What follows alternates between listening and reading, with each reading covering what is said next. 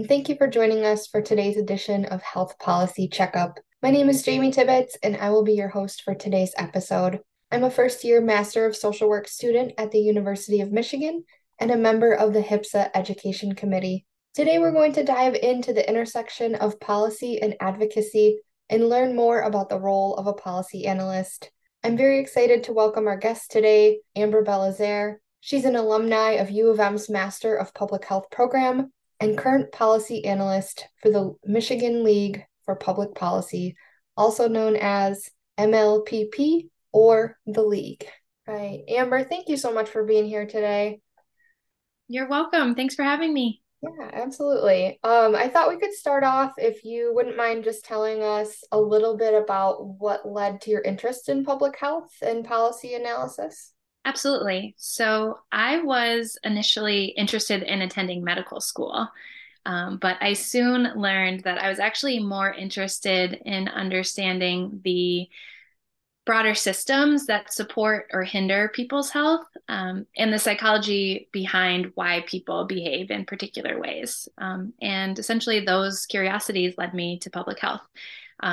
Plus, I just thought the hours might be a little better. Uh, and I found myself pursuing health policy after finishing my MPH at U of M because I wanted to contribute to work that was focused on the macro level. So prior to graduate school, I had gained some experience in direct service through AmeriCorps. And it was so rewarding to help a family enroll their kids in health insurance, for example. But I also knew I wanted to do work that would affect policies that could potentially positively impact hundreds or even thousands of families at once. So I feel really fortunate to have found job opportunities in the policy space. Yeah, that's awesome. I am also an AmeriCorps alum, so I appreciate that.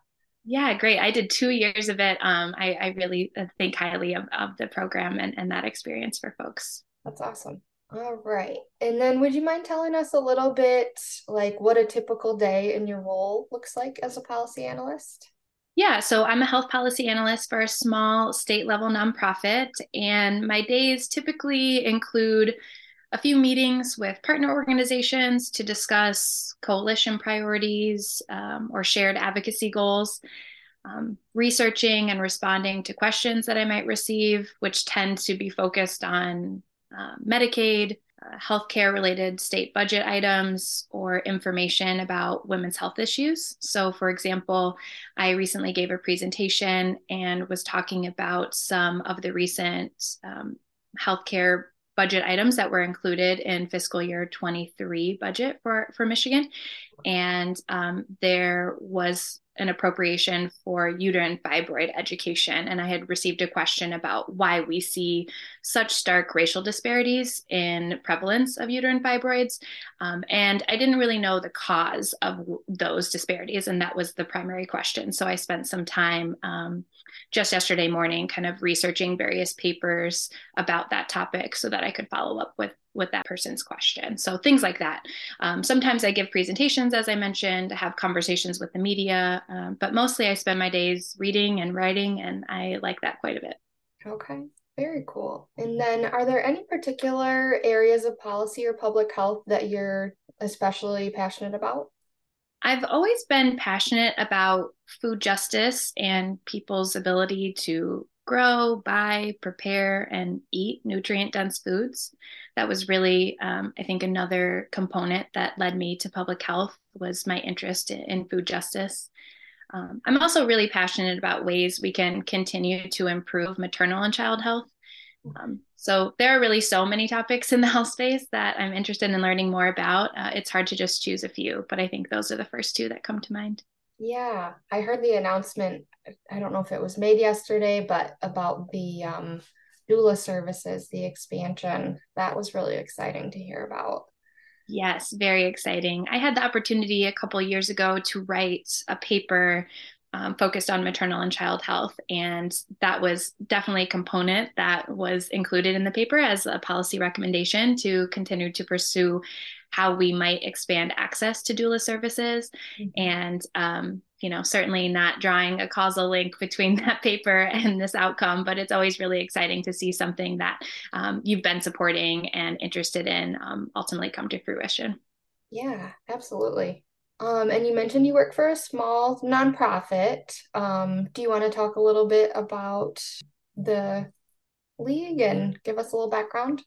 Yeah, sounds great. So, the Michigan League for Public Policy has been around for more than 100 years. The League is a nonpartisan state level policy organization really dedicated to economic opportunity and well being for all people in Michigan.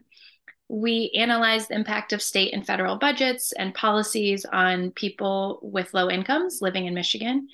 Essentially, we kind of follow the numbers to see what Michigan can do better for kids, adults, and families. Okay. And then some current policy issues you and your colleagues at the league are currently working on.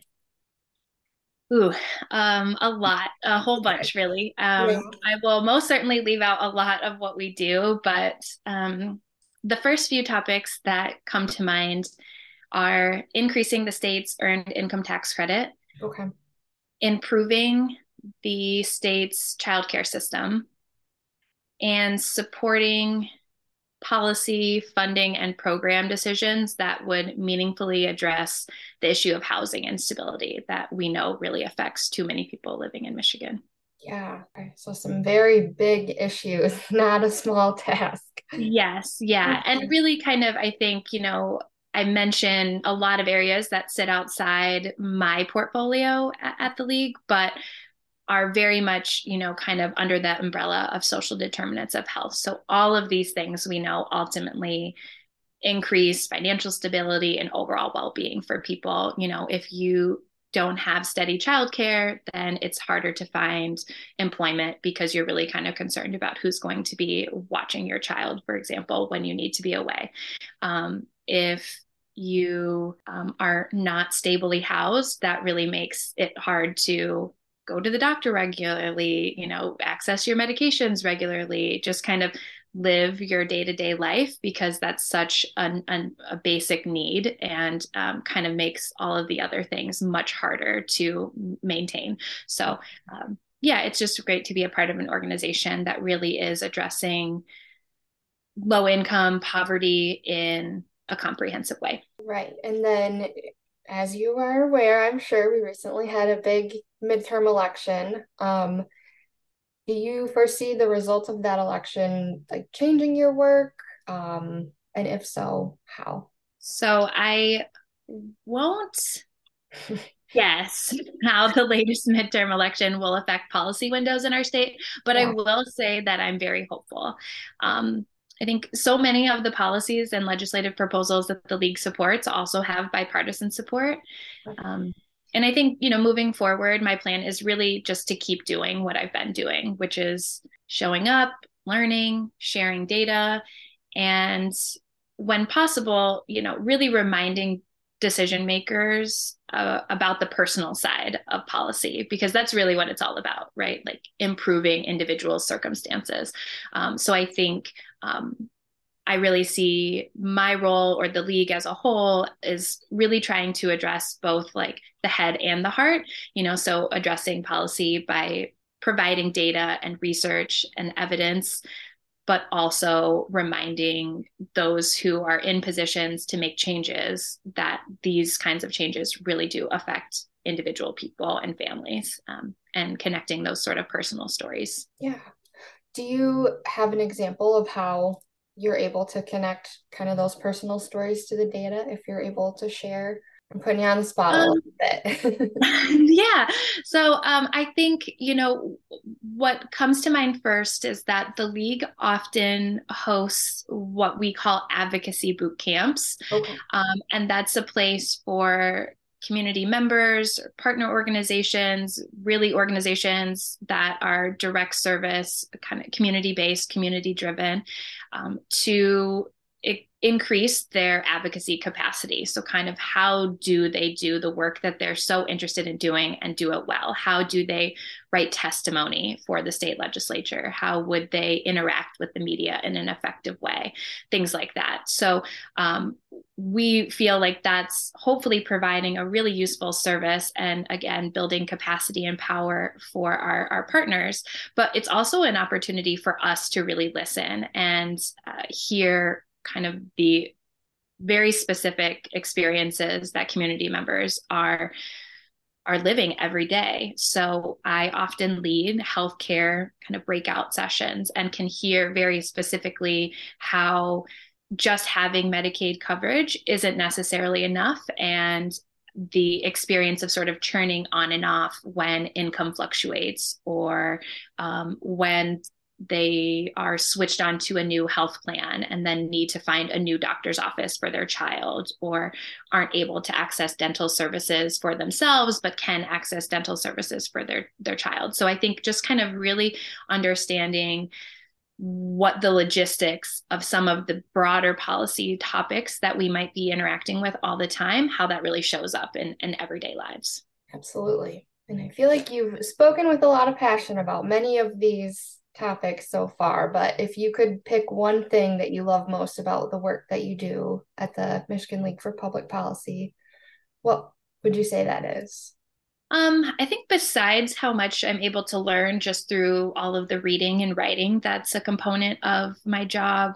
What I enjoy most about the work is just the people that I get to do it with. Each of my coworkers is really kind-hearted and as committed to being effective in their role at the league as they are to just being a genuinely good person. And I think the other piece that I'll mention that I'm really proud of that is a part of the league is our community engagement work. So not only do we examine research and data, but we really do try to build relationships with and listen to community-based partners from all across the state.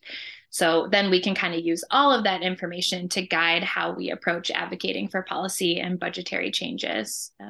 Our community engagement team, which, as I mentioned, hosts advocacy boot camps and listening sessions and participates in numerous local coalitions, is really an integral part of the league. So I think those are just a few things that I really love about the work.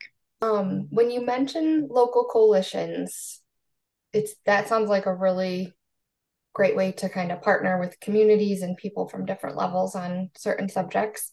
Is there a specific coalition that you are like directly involved with in your work? Yeah, I would say a lot of analysts sit on a lot of different coalitions. So just a few that I'm a part of, they're kind of big buckets, and then there's a number of different stakeholders that are part of them. So I sit on a home visiting advisory council, a maternal and infant health legislative and policy action committee, and that has a number of different maternal and child health related partners. A family planning advisory council, a coalition that's really focused on promoting the value of Medicaid expansion in our state. So for a period of time, and this was a few years ago, that was really focused on opposing Medicaid work requirements. And thankfully that threat has been minimized and is no longer active. So most recently that coalition just sort of joined forces to talk about how we could submit robust public comments as the state goes through its renewal process. So every few years, the state has to renew its kind of like the Medicaid expansion program. So just wanting to kind of coordinate as a group of how we wanted to really express the value that we saw Medicaid expansion serving our state. So those are just a handful, but really, yeah, just a number of different opportunities to work with partners and some folks at the Michigan Department of Health and Human Services, and really just a number of organizations across the state to talk about kind of what are our priorities and where do we have alignment. And then this next question, if you had any advice that you could give someone who's interested in pursuing a career in policy analysis, what would you suggest for them? So I think I would say practice becoming the best writer you can be. Understanding the ways that your writing might be improved likely through having to solicit direct feedback from folks reading your work, is I would just say work on that. Each policy analyst or research associate job that I've held required a writing sample during the interview process.